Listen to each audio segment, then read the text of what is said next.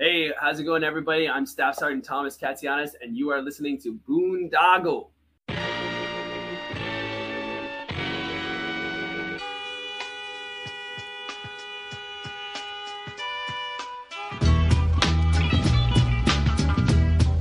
Hey, everybody. Thanks for listening to this intro before the intro of our today's Boondoggle radio show. As you know, we're a veteran-owned and operated podcast, and this has been an incredibly therapeutic journey for me as a veteran that struggles with PTSD and anxiety, just getting out and talking to people. But it does cost us some money, so if you feel so obliged to donate to our GoFundMe, we have a GoFundMe under Today's Boondoggle. We also have a Venmo at Today's Boondoggle that you can donate to. Our Anchor sponsorship at anchor.fm/Today's Boondoggle. Any questions, comments, suggestions, complaints, you can email us at todaysboondoggle@gmail.com. And please follow us on our social media sites at Today's Boondoggle on Instagram, Facebook, Twitter, all your social media platforms, as well as our YouTube channel, our Rumble channel, and our BitChute channel. Please follow, subscribe, comment, and download. And please consider checking out our sponsors. If you support our sponsor, Dream Nutrition, you can receive 10% off your order by using the promo code BOONDOG10 at checkout. So Dream Nutrition, they're a veteran-owned and operated company as well, so please support them and receive 10% off using the promo code BOONDOG10. Thanks for your time, and thanks for listening.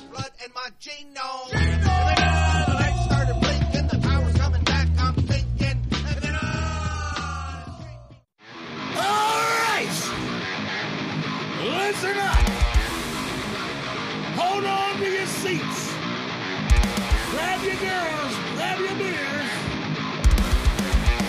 What's going on? It's Tommy Beck, and you're listening to Today's Boondoggle. This is Mark Metcalf, and you are listening to Today's Boondoggle with Bailey on Domain Cleveland Radio. You are listening to Today's Boondoggle with Bailey on Domain Cleveland Radio. Yes, Kato Kalin listens to this all the time.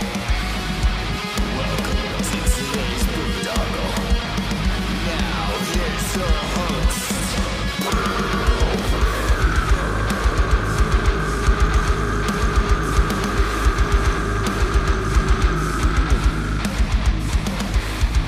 I am Monty Heath, so one Heath, and you are listening to Today's Boondoggle. Hey, what's up? It's John from Skillet, and you are listening to Today's Boondoggle on Domain Cleveland Radio. Fasten your seatbelts.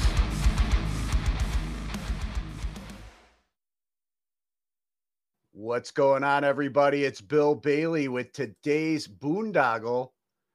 And real quick housekeeping note, if you're watching us on YouTube or Rumble, please hit the subscribe button on our channels. Help build up our subscribers.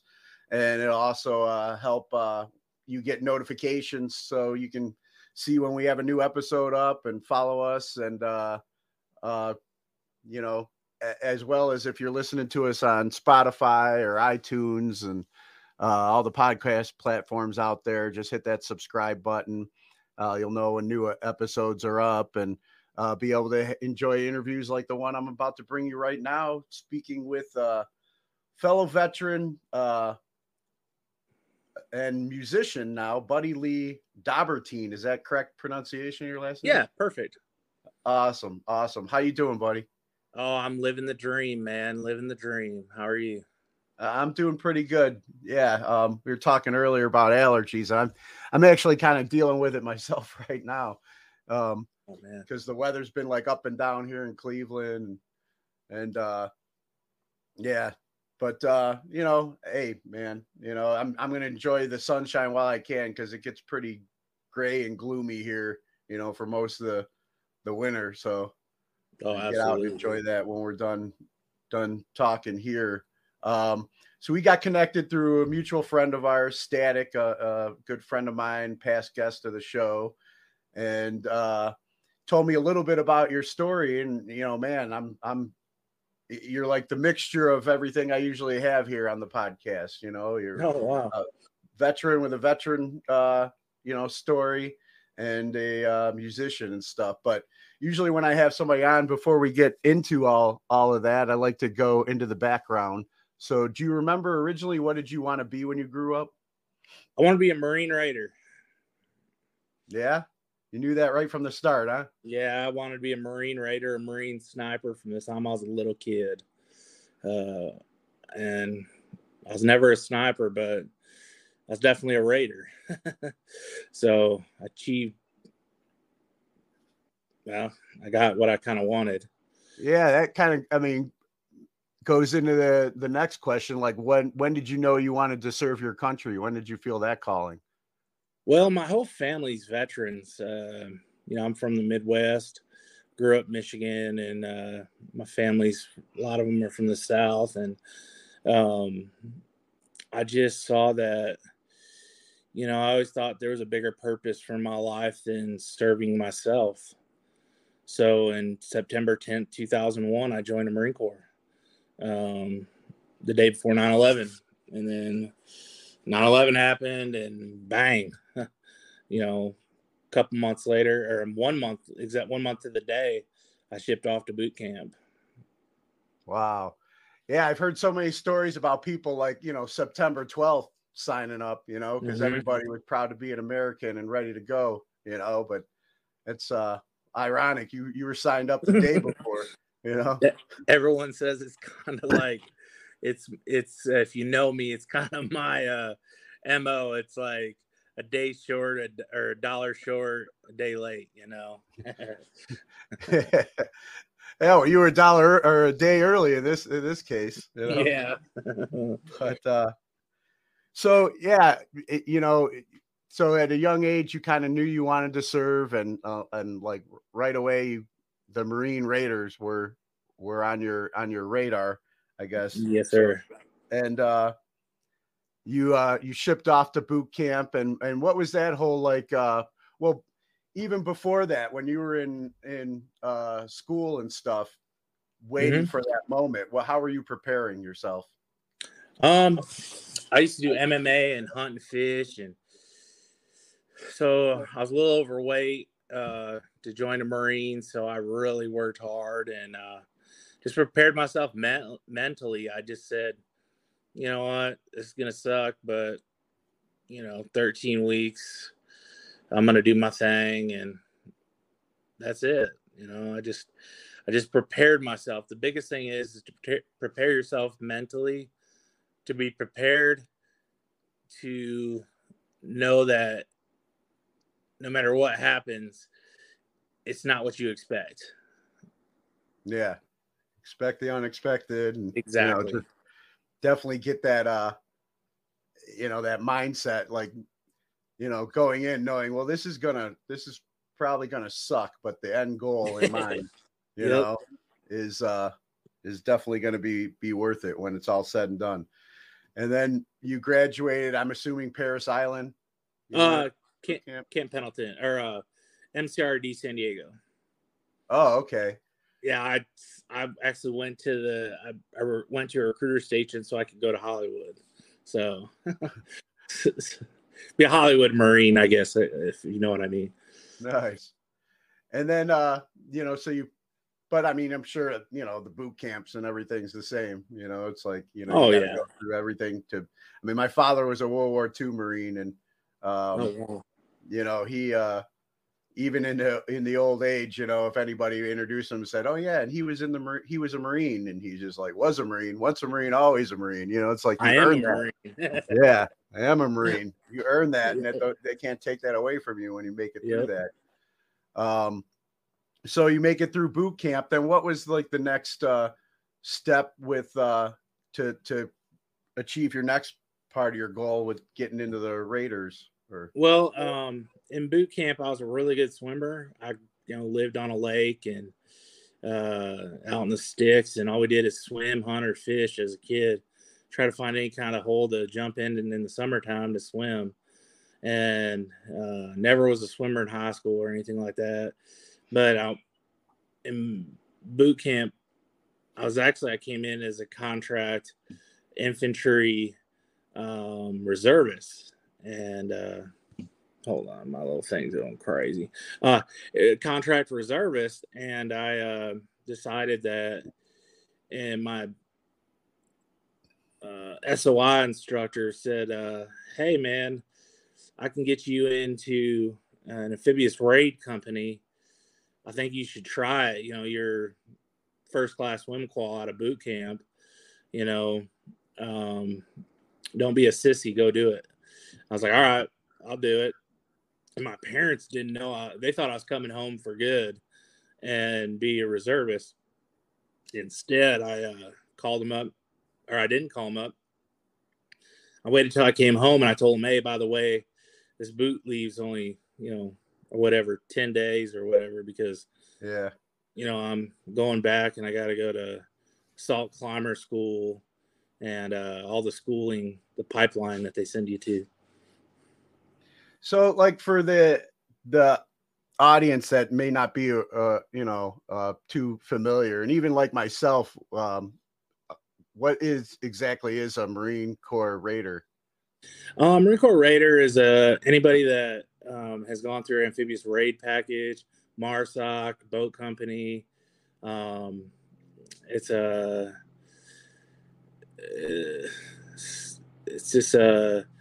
unit. It's a small unit. That's what we do is we come in under the cloud of darkness, either scale cliffs or come in and kick in doors and snatch people out of their beds. We're the boogeyman. Nice. And in Iraq, we got rid of our boats for Humvees and still snatch people out of their beds, and we're the boogeyman.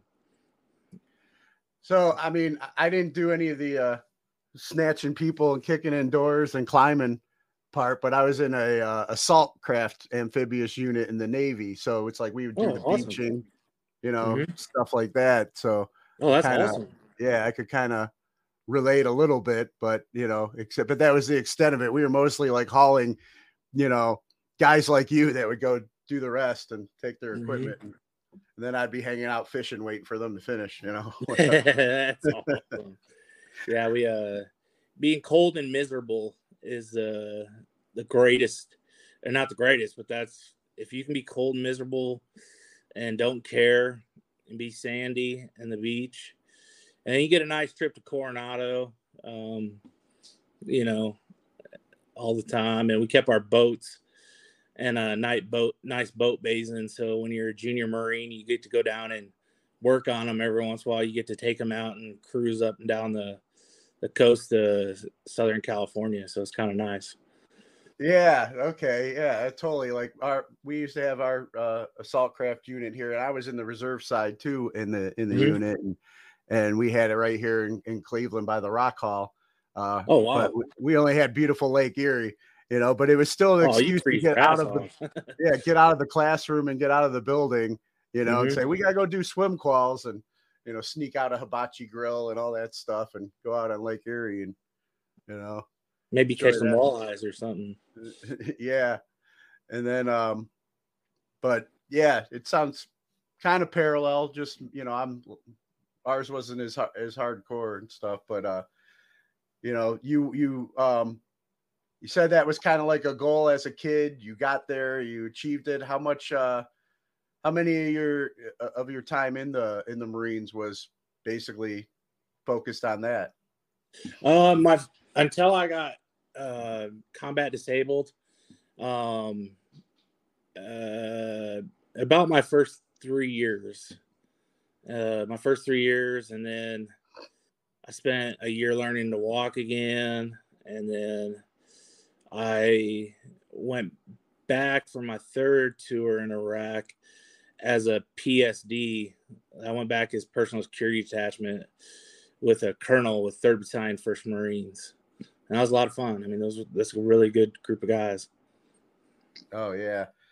I would work with some of those guys during my deployment, too. It's like we were part of we'd do like distinct DV missions, distinguished visitors and stuff. And or when the armed forces entertainers would come in, do personal security for them and stuff. So that was a lot of fun, man, to get you out and just as long as we had because by the time I went on my last deployment, I had 2 little girls at home, you know, and just like, as long as I had something to keep focused on, you know, instead of worrying back home, you know, it was, you know, it was a good time, you know. Absolutely. But, so during your time in, you know, what were some of the oddest things that you experienced coming from the civilian world, and then you're in the military culture? You know, like for getting up early, I grew up hunting and fishing, so like getting up early was, I mean, that's just part of life. You know, growing up on a farm and stuff, getting up early was like no problem. But you know, cold, miserable, I guess, was one of the things I just had to learn to just be content in all situations. You know, like just being content. You know, contentment with your surroundings, you know, whether it's 200 degrees or, you know, freezing cold or perfect, you know, just being content. Yeah, I guess that's part of, you know, me growing up in Cleveland, why I haven't bailed yet, you know, and headed down south like the majority of my friends. This is like, well, you know, this is where I'm at right now. This is where life has taken me. This is where family's at. I guess I got to deal with the cold and misery that I know is coming up. I can already feel it, like, you know, when the weather changes, because of my service connection disabilities, my neck and my knees and shoulders and everything is like, it's coming. It's going to suck, but got to be content in it, man, and just, you know, focus on the positive. And then, like, without breaking OPSEC, what was like one of the worst places you served at? Probably Nazaria. El Nazaria or Ramadi. Those 2 places were pretty bad. We did a raid in Ramadi, and that place is just, I hated it. I hated the environment, hated the company I was with. I was with a kind of a, not really joint task force, but just, it sucked. And then what would you say was one of the best places you were able to serve at? Anywhere with my guys from 2-1 Fox Company. Anywhere. Just being in a hole, miserable or anything. Some of my team was just, we were all like best friends. I mean, they couldn't put together a better deal for us. We were all like, I mean, the jokes, the hazing, it was all just, we loved it. You know, I had a great plan. I could definitely relate with that too, with that, like, ACU2, that assault craft unit I was in, because that was one of the blessings, I guess, of, you know, being, you know, and I was in that unit as a reserve component, but we would, you know, we would get, there was funding for, because of, you know, how we were needed. There was funding to go on plenty of trips and little MOBs or annual trainings and stuff like that. But the cool thing was, we all come back and we all lived in the same area, you know, where it's like, if you're active duty, you get a couple years and you make some solid friends, but then, you know, you're not going to see them every day, because eventually your orders are going to send you somewhere else. Where with, you know, the local ACU2 guys, I still get together and see them. Unfortunately, I've had to go to a couple funerals of the guys, you know. You know, it's you make this, it's like a family, you know. And it's sometimes it's stronger than blood relations, you know. I'll say it's definitely stronger than blood. Yeah. And then what would you say is your would be one of your, like, pet peeves with civilians since, like, transitioning out of the military?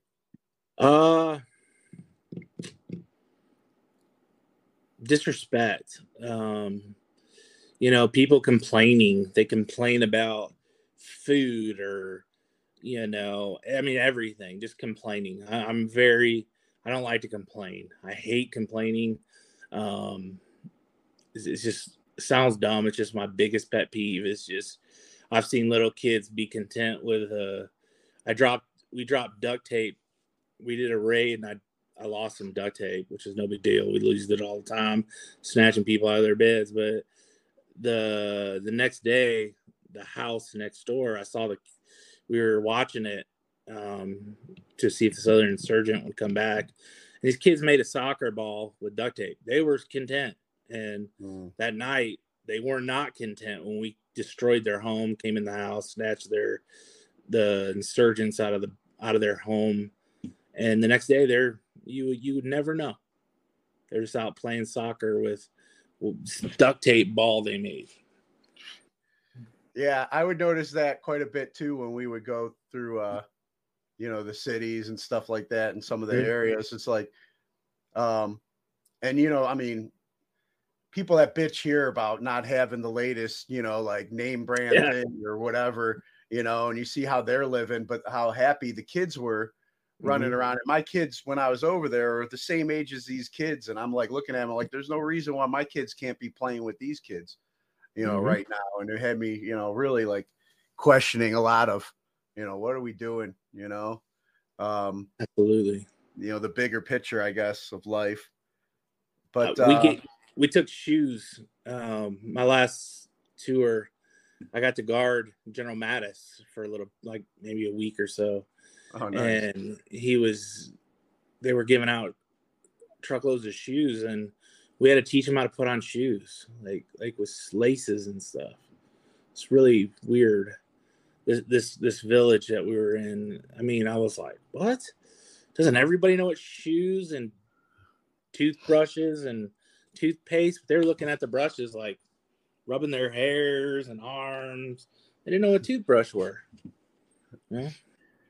But the joy that probably they had trying to put those shoes on and stuff. It's funny. I mean, it was a ball. I loved it watching them.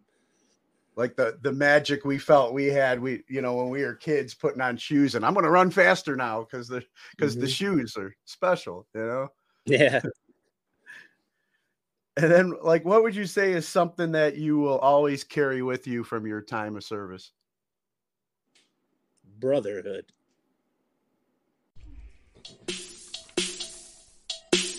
Hey, baby, this is Double D, also known as Dream Daddy. And I gotta tell y'all something about our new sponsorship here at today's Boondoggle. And the name is Dream Nutrition.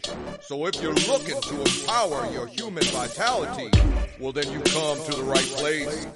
With over 12 years of combined experience in cannabinoids and terpene products, Dream Nutrition products include CBD oils, patches, proteins, and so much more. The endocannabinoid system is believed to have involvement in regulating physiological and cognitive processes, including the immune system, appetite, pain sensation, mood, memory, and in mediating the pharmacological effects of cannabis.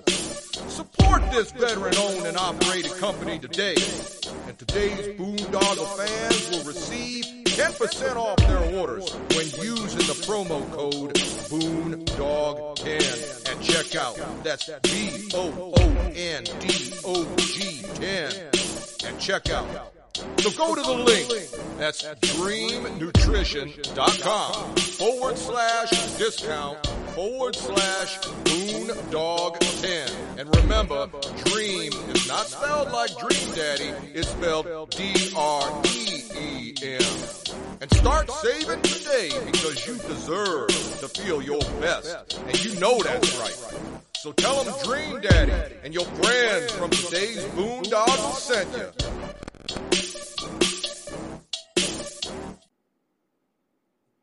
Yeah, definitely. You knew who had your back, Yeah.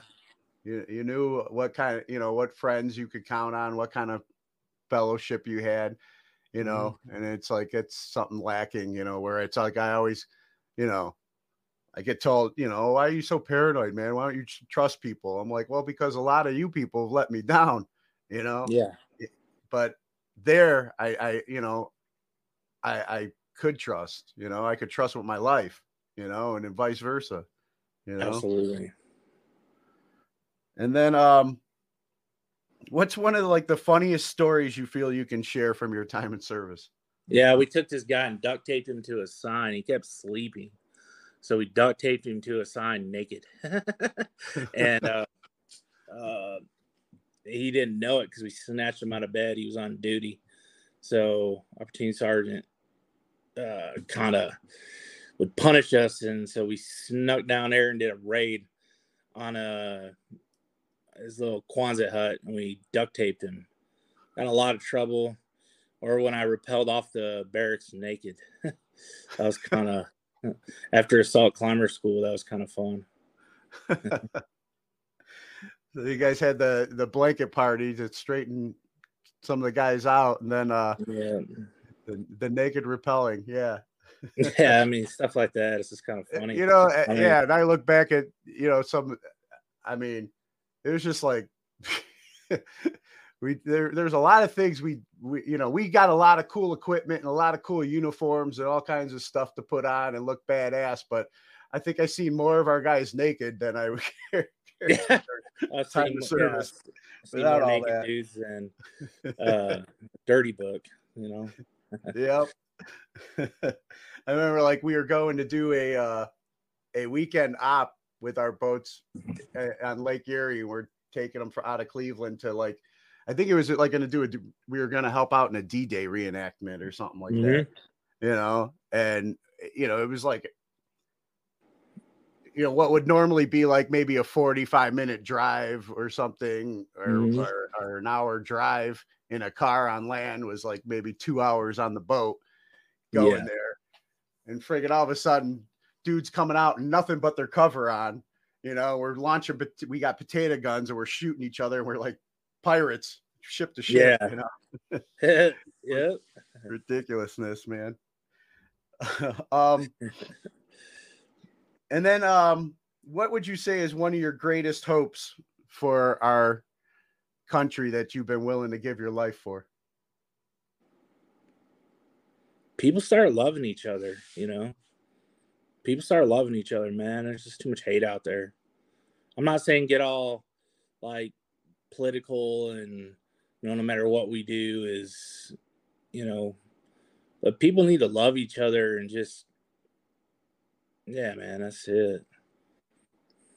Yeah, it seems like, you know, we've got certain groups that are like stigmatizing or whatever the other groups. And it's like, you can't build a relationship without communication. You know, absolutely, man. We can't figure out, you know, how we can help the other person unless we're talking. And like, I mean, I know my personal healing and my journey was when I was willing to be vulnerable and open up. But if somebody is saying something from like a side or whatever that you don't agree with, and you think it's all right to just silence them because you don't want to hear it, we can't grow, man. And I'm seeing way too much of that, you know? Or if you're, you know, we can move on. Like one of my best friends, Fast Eddie, I call him. He believes something totally different than I do politically. He's my best friend. Yeah.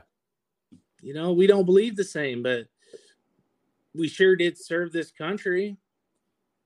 Yeah. There's common ground there. I mean, I think we all need to find some kind of common ground with each other. Oh, yeah, I agree, man. And I remember, like, you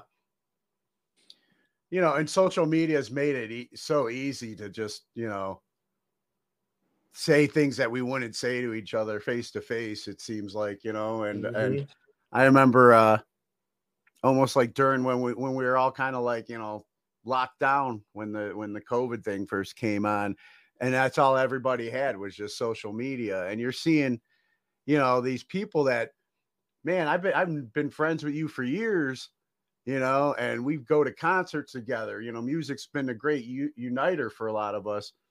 And we stand side. And then I was just like, they're throwing things at me, you know, that I was like, where is this coming from? And then, you know, I didn't always handle it the best way myself either in response.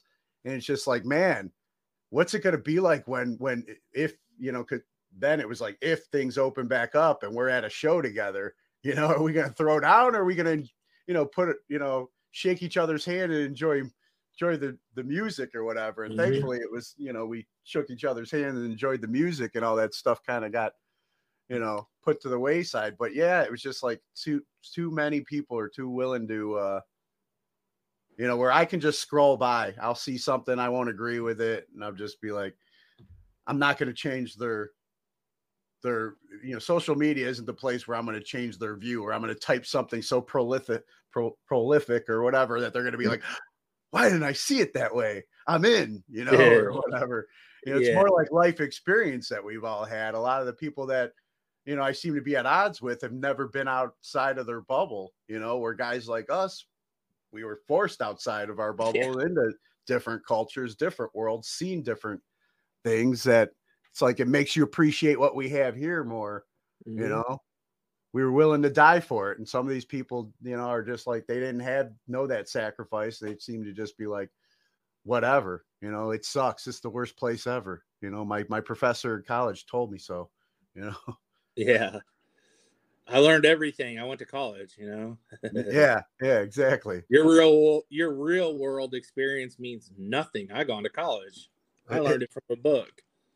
I remember coming back, and using some of my GI Bill after my last deployment, and I went into a field. I don't know what the heck I was thinking, but anyway, I'm like Billy Madison in there, with all the young kids coming out of high school, It was the same way.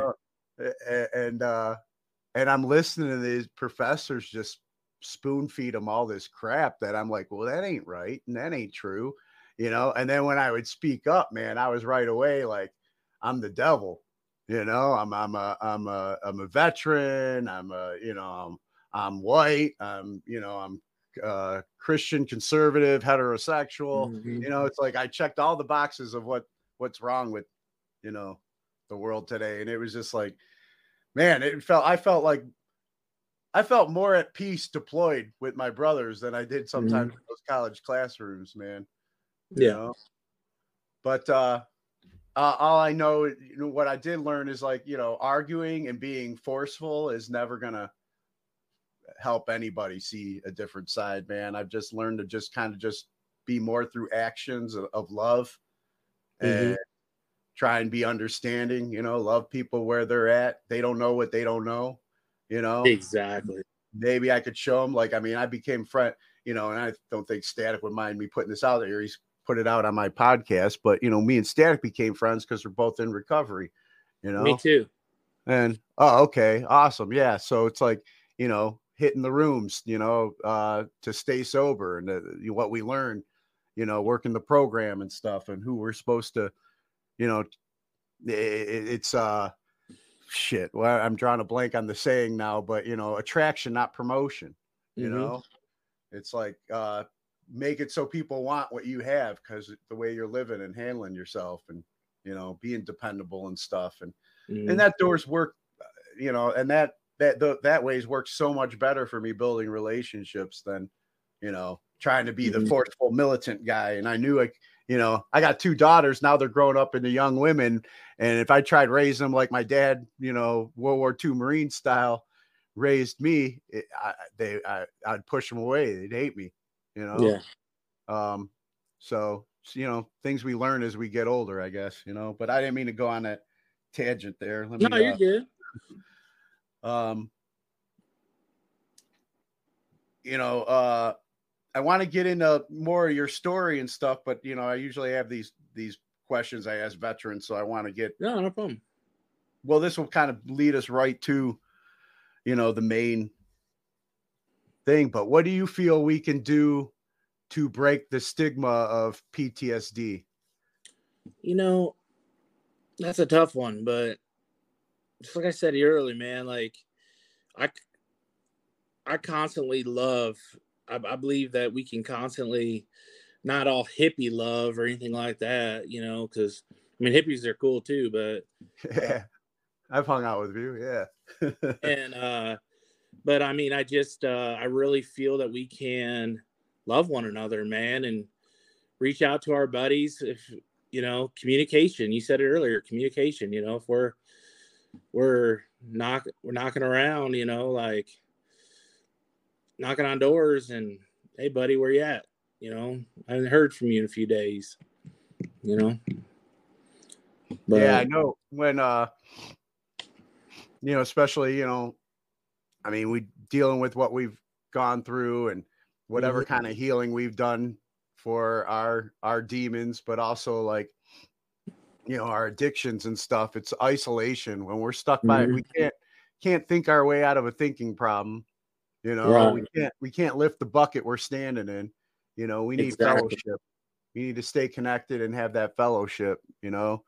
And that's when we really started worrying. I don't know how many people, you know, when we were locked down and couldn't get together for meetings physically, how many people went back out, you know, and relapsed or worse, you know.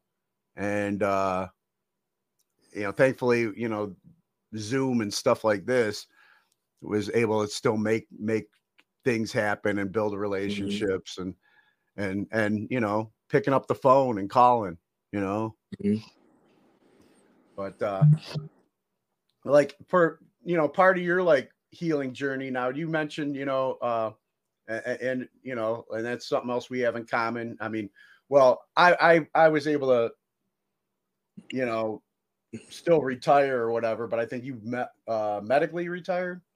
No, I got out in 2006, but I got 100% as soon as I got out. They deemed me pretty beat up, you know. But I did a third tour and then came back, and I always wanted to be with like the CIA or Delta, and I was pretty close at achieving one of those. And my marriage situation, just my wife wouldn't have it, so I got out. Yeah, I was you know, I mean, majority of my time in, you know, was reserves, but also like the first over 10 years, you know, was kind of what was like peacetime. It was just like a lot of fun. We had money to train and be ready for something, but it wasn't until like my oldest turned a year old when 9/11 happened. And then I was like, oh man, the party's over, you know, and I just had a baby, you know, and then, you know, those remaining years, you know, we were getting deployed and doing what we've kind of been playing, you know, ready for. But after that, you know, that last deployment, you know, I had some injuries and stuff like that. And I was like, I was able to get like, I think 30% at the time, because I was told you could still finish, you know, your contract as long as you stay below this percentage or something like that. So, you know, I was like, man, I only have a little bit of time left, man. I gotta, you know, I'll suck it up and try and make it through this. And then, but, you know, similar situation, I was up for a promotion, which would have extended me. You know, I was E6, I was up for E7, and that would have, you know, I would have had to extend, deploy again. That's the thing. Yeah. And then I had, you know, when I came home, it was like I had, you know, my daughter turned 8 while I was away. My oldest turned 8 while I was away. My youngest, I came home just in time for her to turn 5. And my relationship with her mother was done. And we were separating, and I would have been a single dad. And I was like, I can't. So I was able to, thankfully, as soon as my 20 hit, put in my paperwork and retire. And then I went and followed up with all the things that I'd, you know, was holding back on, all the other injuries. And, you know, now I'm up there, you know, with you, you know? Yeah. But, you know, there's so much for me, and I don't know, you know, maybe you could share a little bit too about, we started at the beginning of how we had to mentally be, you know, prepared more than the physical stuff. I mean, you get us through the physical stuff at the beginning, and then how much for myself, that mental side was just like gone for the longest time. And I had to rebuild, you know, as I'm physically hurt and trying to rebuild my physical health, that mental side was gone, and I had to get that mental side back. And I've done things like hypnotherapy. I've done all kinds of different, like a lot of things outside the VA, probably got more help for that mental part. What was your journey? What has your journey been like to help you with your? Well, when I got out, I bought a gun and was going to shoot myself, and music saved my life. Literally, music, and a famous musician called me up and said, I'm going to cut one of your songs. And I was going to commit suicide. And a counselor here in Texas saved my life outside of VA. Her husband got jacked up from the VA too. So Dr. Jamie Howard really took care of me. Yeah, I was going to ask about your VA experience because, it's like not very good. Yeah. I mean, it's been wonderful. A lot of places, the mental health through the VA is atrocious. Here in Texas, they use counselors that are interns, and they rotate every 6 months. Yeah. Or 6 weeks. 6 to 18 weeks. They rotate. So you never get comfortable with telling them stuff. You're like, hey, what the heck, man? Yeah. And that's the same experience that I had here. It's just like, all right, you want me to open up, and be vulnerable, but man, by the time we get there, you're gone, and I got to start all over again. And then I got to relive it all over again, So that's why it's like even a lot of stuff happened either out of pocket, or I connected with some really great veteran organizations that, started me on my journey. And, but yeah, the VA, it's like I finally found one that I would like, she was amazing, and she did EMDR. I don't know if you've ever done that, but that was like very, very helpful too, similar to like the hypnotherapy, because you really get into the subconscious mind and go back to where a lot of the original wounds happen, and she was amazing, but she was supposed to stay. She wasn't one of those like going to be slipped out or whatever, but they overworked her. It's like they didn't take care of the people that are taking care of us. And I remember during COVID, we're on the screen together, and she's like, this is going to be one of our, I hate to tell you this is going to be one of our last ones. I've put in my notice. And I was just like, man, I saw the exhaustion and defeat in her eyes. And it just like, I thanked her for everything she did for me. But then I was just like done with the VA, man. I get most of my counseling outside of it now. Yeah, me too. But, yeah. So, you touched on it a little bit. And really want to get into your story with, well, I mean, I want to kind of go back a little bit now. Music. When has music been a part of your life? And all my life, my family's music, and I've been playing guitar since I was about 14, and I just always played music, love concerts, go to rock concerts, used to drive all over the Midwest, see concerts, and then I played guitar while I was in the Marines for some fun, and then I got out and started playing professionally, I guess.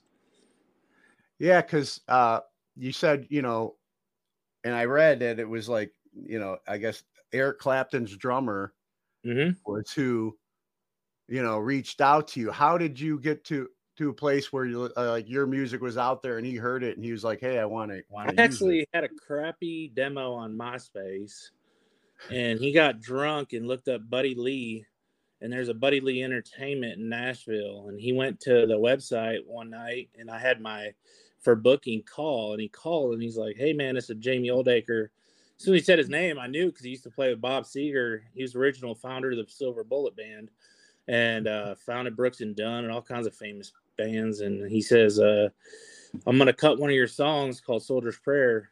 Well, it was a Warrior's Prayer. He goes, I think we should name it Soldier's Prayer, because I'm going to cut it. I want you to come out to Texas and hear it. And I did. And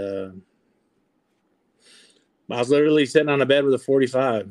I mean, talk about Christian and divine intervention. If there wasn't a God, I don't know. Yeah. Who was? Yeah. So, and that's what, I wanted to talk about, because so your music was, and he just put it wasn't the Buddy Lee I guess he was originally looking for, but it's still like, like a God moment. It's funny because the sermon that we just had at church was all about divine appointments and stuff today too. So now here we are, with a major one for you, talking about it. But you were putting music was kind of like therapy for you a little bit, but I mean, you had reached a point like a lot of us do where you were just at your bottom and you were ready. I was drinking all the time. I was hopeless.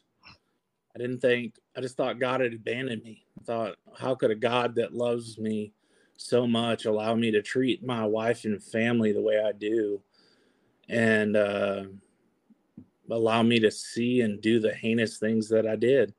And I had a lot of survivor's guilt. I lost almost my whole team in Iraq. Almost my entire team was killed. I wasn't with them. They were in Fallujah and they got killed. Almost my entire team. And it broke my heart. Yeah. And took a lot of recovery I've been sober now 15 years, going on 16. And awesome, man. Yeah, that's great, man. I just celebrated 13, approaching 14, but yeah, I mean, I can't imagine, because it's like, it's like, we've lost a guy over time, either from my unit, or people I served with, either, you do lose, to some to PTSD, but a lot of the guys of my ACU2 has just been kind of like old age or cancer or health stuff, and we're there by each other's side, and we get to, kind of transition and get ready for their transition to their next, I guess, heavenly duty station or whatever, but I can't imagine when all of a sudden all the guys that you've been yucking it up with are suddenly, not there. And then how to deal with that. Major from 3-1 reached out and said over 200 guys have committed suicide, like out of our 1,000-man unit. I mean, because of that incident, they just were. No, I mean, just from Fallujah, from 3-1, when they were there, they lost over, 20% of their unit to suicide. I mean, the day we came home from Iraq, one of our guys committed suicide. Jumped out of a moving car because he couldn't handle riding down the street in the civilian world. He just jumped out of his car. Got a call, hey, so-and-so jumped out of his car and killed himself. Later, somebody else killed themselves. And it's just been an epidemic, and it's crazy. Yeah. It's, and I've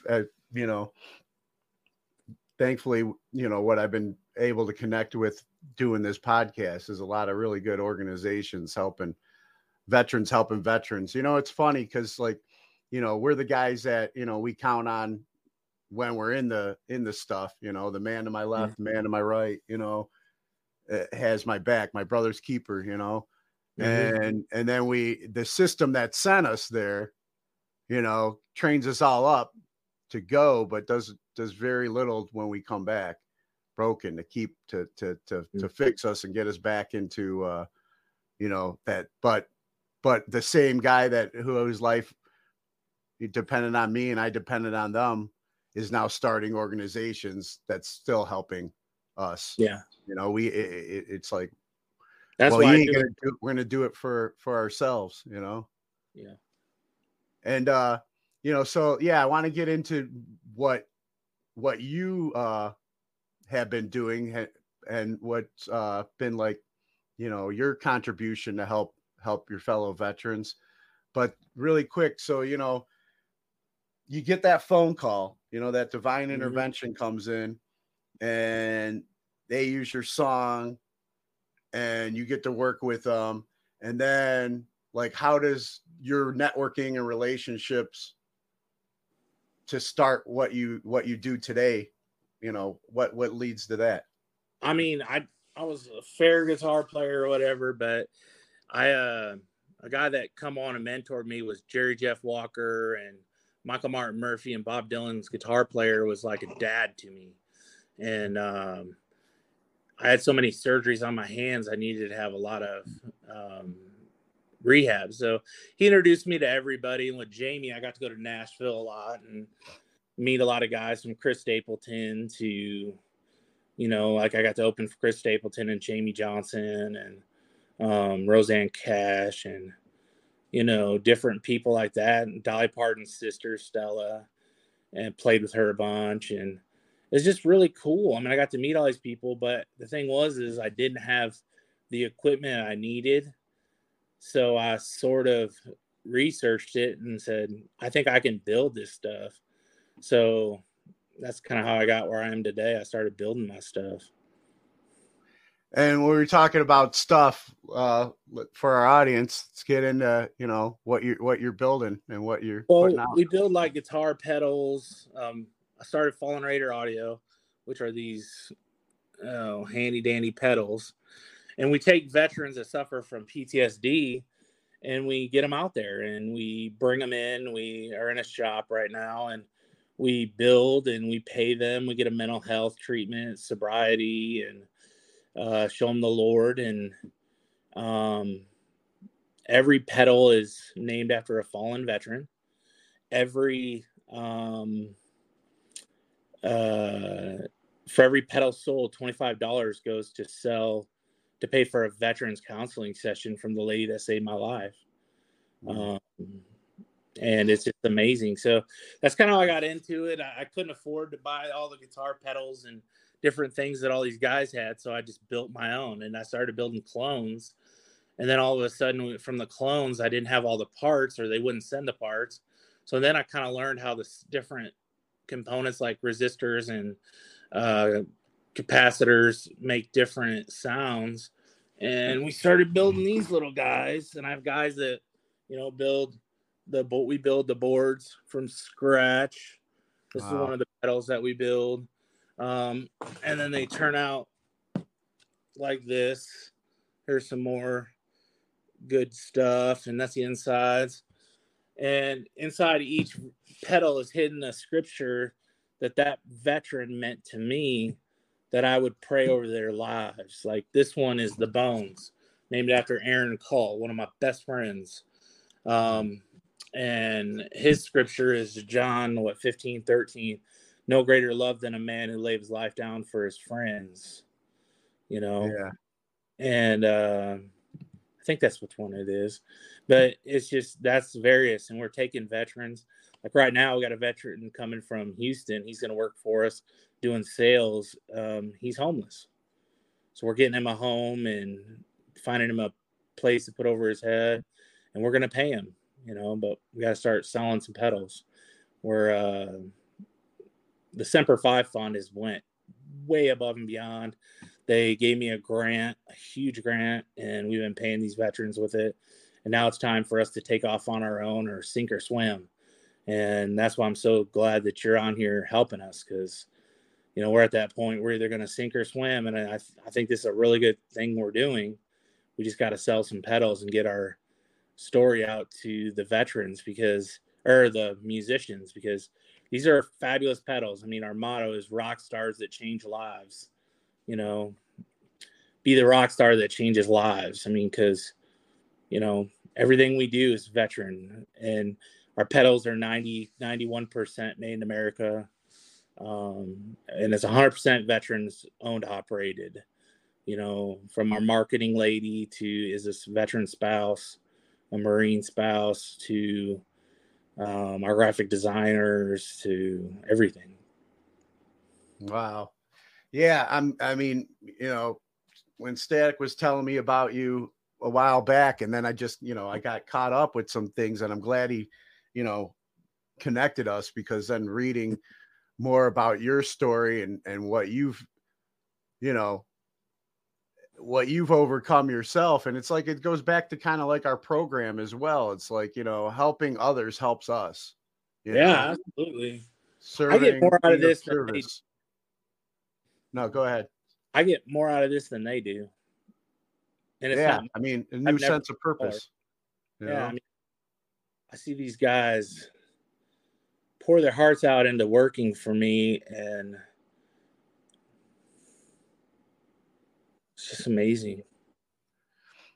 I was just at a concert last night with some friends, and there was you know, I get a photo pass and stuff like that. I'm not much of a photographer. I'm learning now. That's another thing I'm picking up and to do for fun. I mean, I enjoy it, you know, because in first 3 songs you get to be right there, you know. So I got pedals right in my face, you know, all these pedals. Like you know, I was at the Trivium show last night, and they're, you know, new you know, heavy metal band, so it was all a bill of heavy metal performers. But I was just like, man, let's get some fallen Raider audio pedals up here with these guys, man. You know, now I did read that you've had, you know, some of your pedals have been used by big artists though, and are out there. Alice Cooper's producer, and Jack White and Chris Stapleton and Adele's producer have used them as well. Yeah. And have they like you know, done anything to help like promote your organization and everything too? A little bit. Chris Stapleton, Vance Powell, he posted a few times on Facebook. Brian Moncars, he's posted a little bit.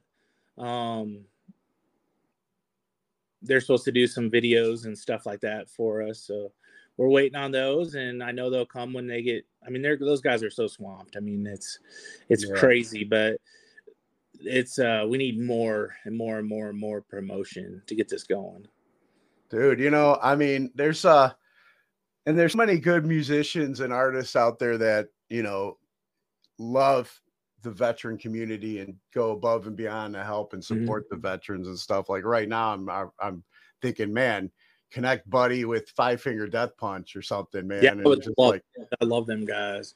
Rocket ship right there to help you and you know, help them as well. So if anybody knows Five Finger Death Punch, send them our way. Yeah, I might know a guy.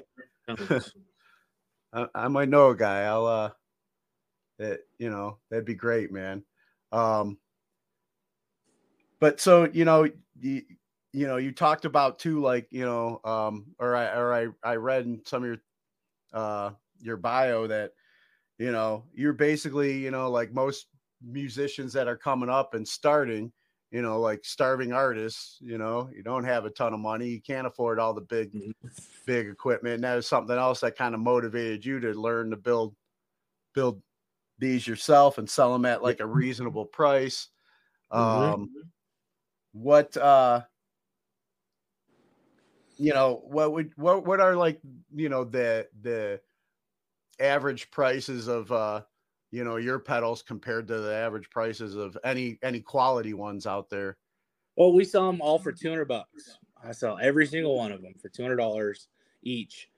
And the average pedal in this market that's hand built, hand soldered, hand designed, they sell from between $250 and $300. So, I mean, our warranty is one of the best in the business, which is $25. You break it anyway, Craftsman warranty, or if something we did fix it, you send it to us, we'll fix it for free up to like a year or two. I can't remember what we have on the website, whatever it is, but that's our motto. That's what we do, because we want to have a good product that takes care of the musicians. A lot of musicians tell us it's the best pedal they've ever played. It's just because it's so unique, and but it's got such a commonality in the tone. I took a circuit, and I take circuits, and then I tear them apart and rebuild the circuit, and I use my ears to build rather than like my super knowledge of schematics and stuff. So it takes sometimes months to design a pedal rather than, you know, just a few days. Gotcha. And then you know, what would you say like makes your pedals different? What makes our pedals different is they're all unique. they're all unique tones. They're very versatile, and they're built to be used together. Like I'll take the Raider and mix it with the Bones. But like, I mean, people that use them, they're just like, man, I want to put my finger on it, but I can't exactly describe it. It just sounds so good and clean. The thing is, you like your guitar. You like your amp as a guitar player. You bought it because you like it, or you want to show off, or whatever it is. Either way, you wanted that product. So why would you want me to change up the whole sound of everything that you just spent, 10 grand investing in? So I use a lot of subtractive EQs and some places additive EQs, but either way, I want to make that guitar sound the best it can, but I want it to sound like that guitar, not like a lot of pedals that just totally change the tone, and like the cheap Japanese or cheap Chinese and just cheap foreign pedals. I mean, if you want a $30 pedal, go buy it. I mean, we're not your market. If you want to sound like a pro, a quality product, you come to us. You come to other companies like us. I mean, you're not going to go buy a $40 pedal at Walmart and say, this is what I want. It's going to last you 2 years. These pedals so far have lasted a long time. Some of my pedals have lasted 10 years, and I beat the absolute hell out of them just to test them. I build them, so if I break them, I can fix them. And we buy the switches and pots are all made in America. The boxes are made in America. Really, the only thing that's made overseas is the PCB board and a couple of the resistors and capacitors, but everything else I source in Europe or in the U.S. And I try to source more stuff in Europe than I do the U.S. or in China. Yeah, gotcha. And it's built by a hero. These guys are badasses. They serve their country. We got a guy that's Vietnam era veteran. We got a lot of just killer guys that work for us. Yeah, and that's what I was going to say too. So not only are people, that invest, that musicians that want to invest in their craft, investing in a good quality pedal, but at the same time they're also helping save a veteran's life, or support a great cause with veterans. So I mean, it's like normally people, that there's some people that will write a check and donate to certain causes. Well, I mean, you're still donating and helping a cause at the same time as investing in yourself and your art, so it's like a win-win all around. And like you mentioned already earlier, what the money, the portion of the money goes to for helping veterans that aren't that the ones that really aren't at the place yet where they're ready to come in there and help build pedals, because they're just $25 a pedal. Yeah, you get a free. Basically, by buying one of these, you also buying a ticket for a veteran's life. That's what I look at. Here's a ticket for serving your country, a veteran that served his country and wrote a blank check. Well, you're giving them a ticket, and then you get something badass to play. Yeah. And that's awesome, man. And I, another reason why I'm glad, we were able to get you on here and help. Oh, thank you so much. I really appreciate it. Get the word out as much as we can.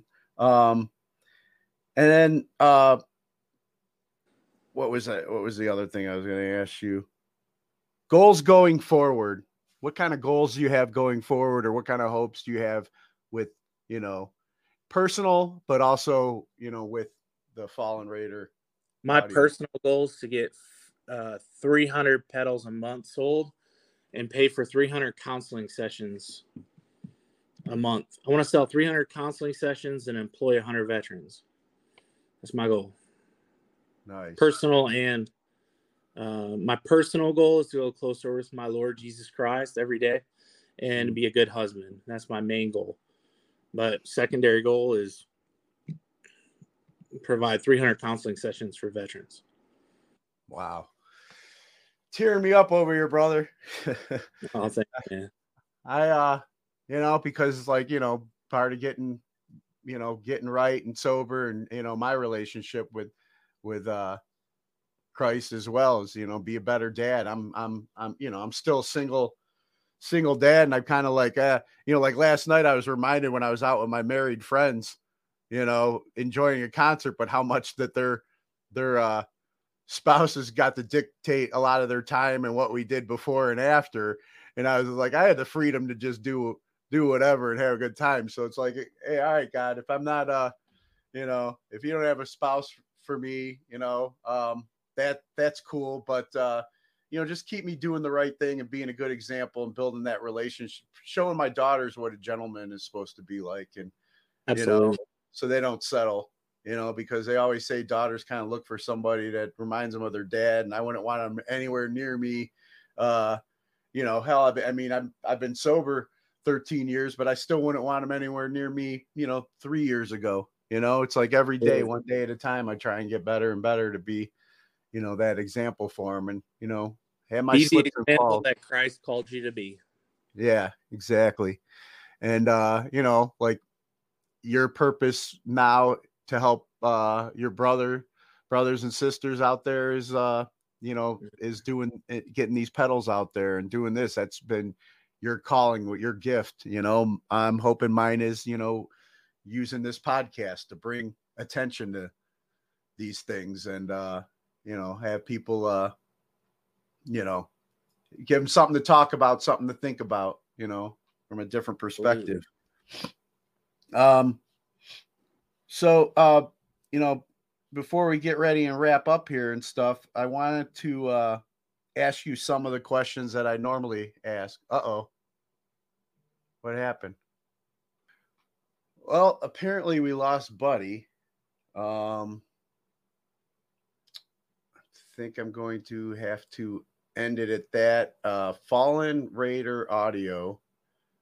Man, check it out. I'm going to try and get more information and post it on here, but apparently we lost Buddy, our connection with him. So, hey, man, I hope you enjoyed this episode.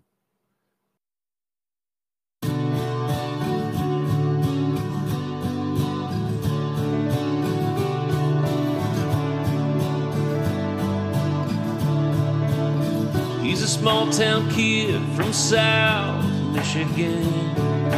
Joined the Marine Corps right after high school. Spent 10 months in the sand with a rifle in his hand. Now he's out with no hope of playing, working at a Walmart near you. Every night he's back in Iraq. He's in the fight, but he feels so blessed coming home alive. Still wishing it was he that would have died. He wants to re-enlist, recruiters insist. He's broken, he's through, he was almost 22. He was almost 22.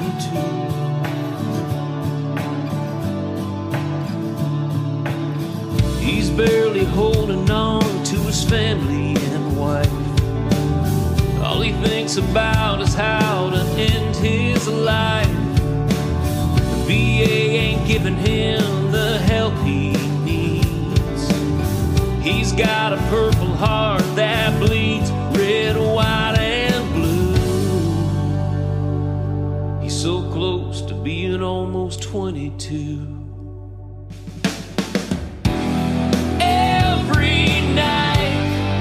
Back in Iraq, he's in the fight, but he feels so blessed coming home alive.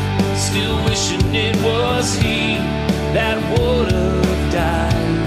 He wants to re-enlist, recruiters insist. He's broken, he's through, he was almost 22. Every night he prays Jesus would take this away. Just need someplace to feel safe.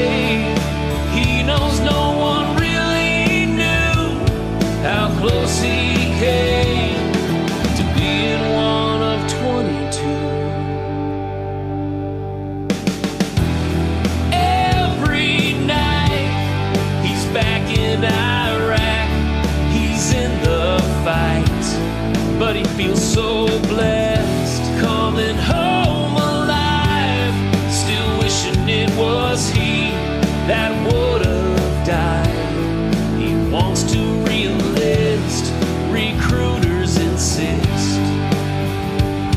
He's broken, he's through, he was almost 22.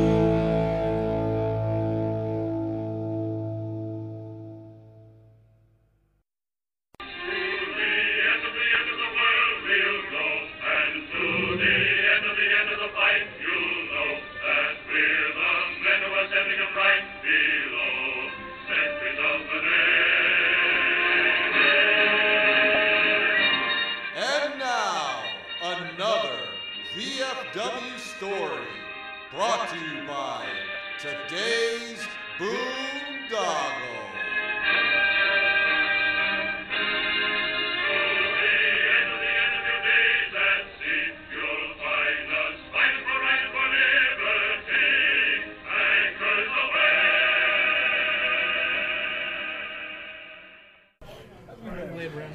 Yeah. It wasn't as bad as what you guys did with Plevel. Oh, you know what? He was at that thing last year. Yeah, Max. Yeah. He lives in Brookport. Does he? Yeah. That was funny what they did to him, though, man. God bless him. Yeah, can you imagine it? Oh, yeah. He was staying down there in Virginia Beach, and he had a motel room there, and he was staying there. We didn't show up for crackheads or something. He didn't show up for 2 days, and Oh, Phillips and Box, they knew some Marines. Actually, never paid him for it. MPs, and they got them to go to his room and not going to act like they were arresting him. They said they had him handcuffed. He walked out. He was crying. They said, Kids of their own. well, and it was just a joke.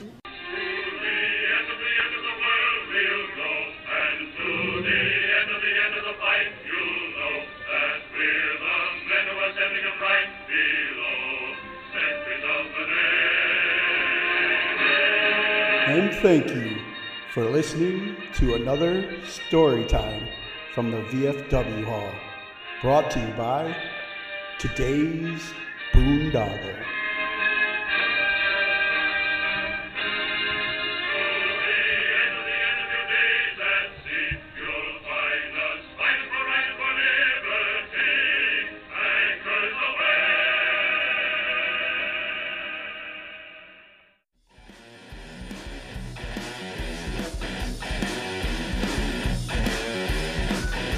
Thank you for listening once again to today's Boondoggle Radio Show. Please be sure to check out our website, domaincle.com or todaysboondoggle.com for more shows, and check out our archives. Follow us on social media at Today's Boondoggle on Facebook, Instagram, YouTube, and Twitter for more information about this podcast.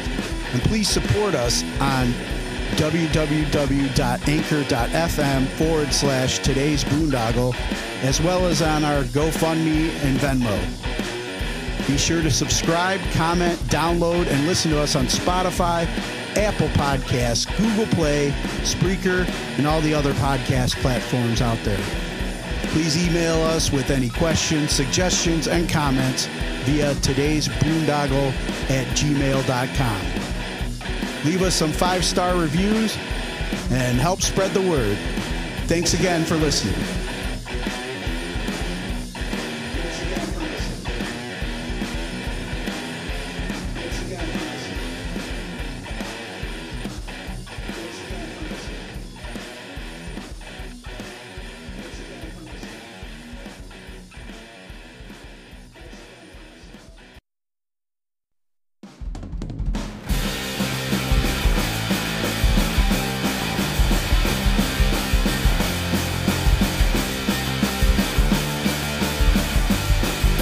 Thank you for tuning into this week's Today's Boondoggle. Domain Cleveland Entertainment is a veteran-owned and operated cornucopia of nonsensical shenanigans. You can find interesting interviews, music news and information, and just about everything else in between. Thank you again for supporting, sharing, and tuning into Today's Boondoggle.